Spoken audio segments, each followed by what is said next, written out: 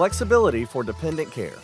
With your Air Force News, I'm Technical Sergeant Britt Crowley. Military families now have another financial option to assist with the cost of dependent care.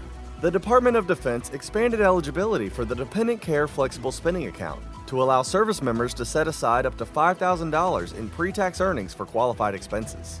Those expenses include childcare for dependents under the age of 13, care for incapacitated family members, and other benefits that enable family members to look for work or attend school full-time. Enrollment for the new initiative will be active during the federal benefits open season from mid-November through mid-December.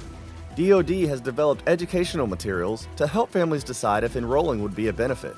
They recommend consulting with a tax or financial readiness professional. Those services are provided at no cost through Military OneSource. That's today's Air Force News.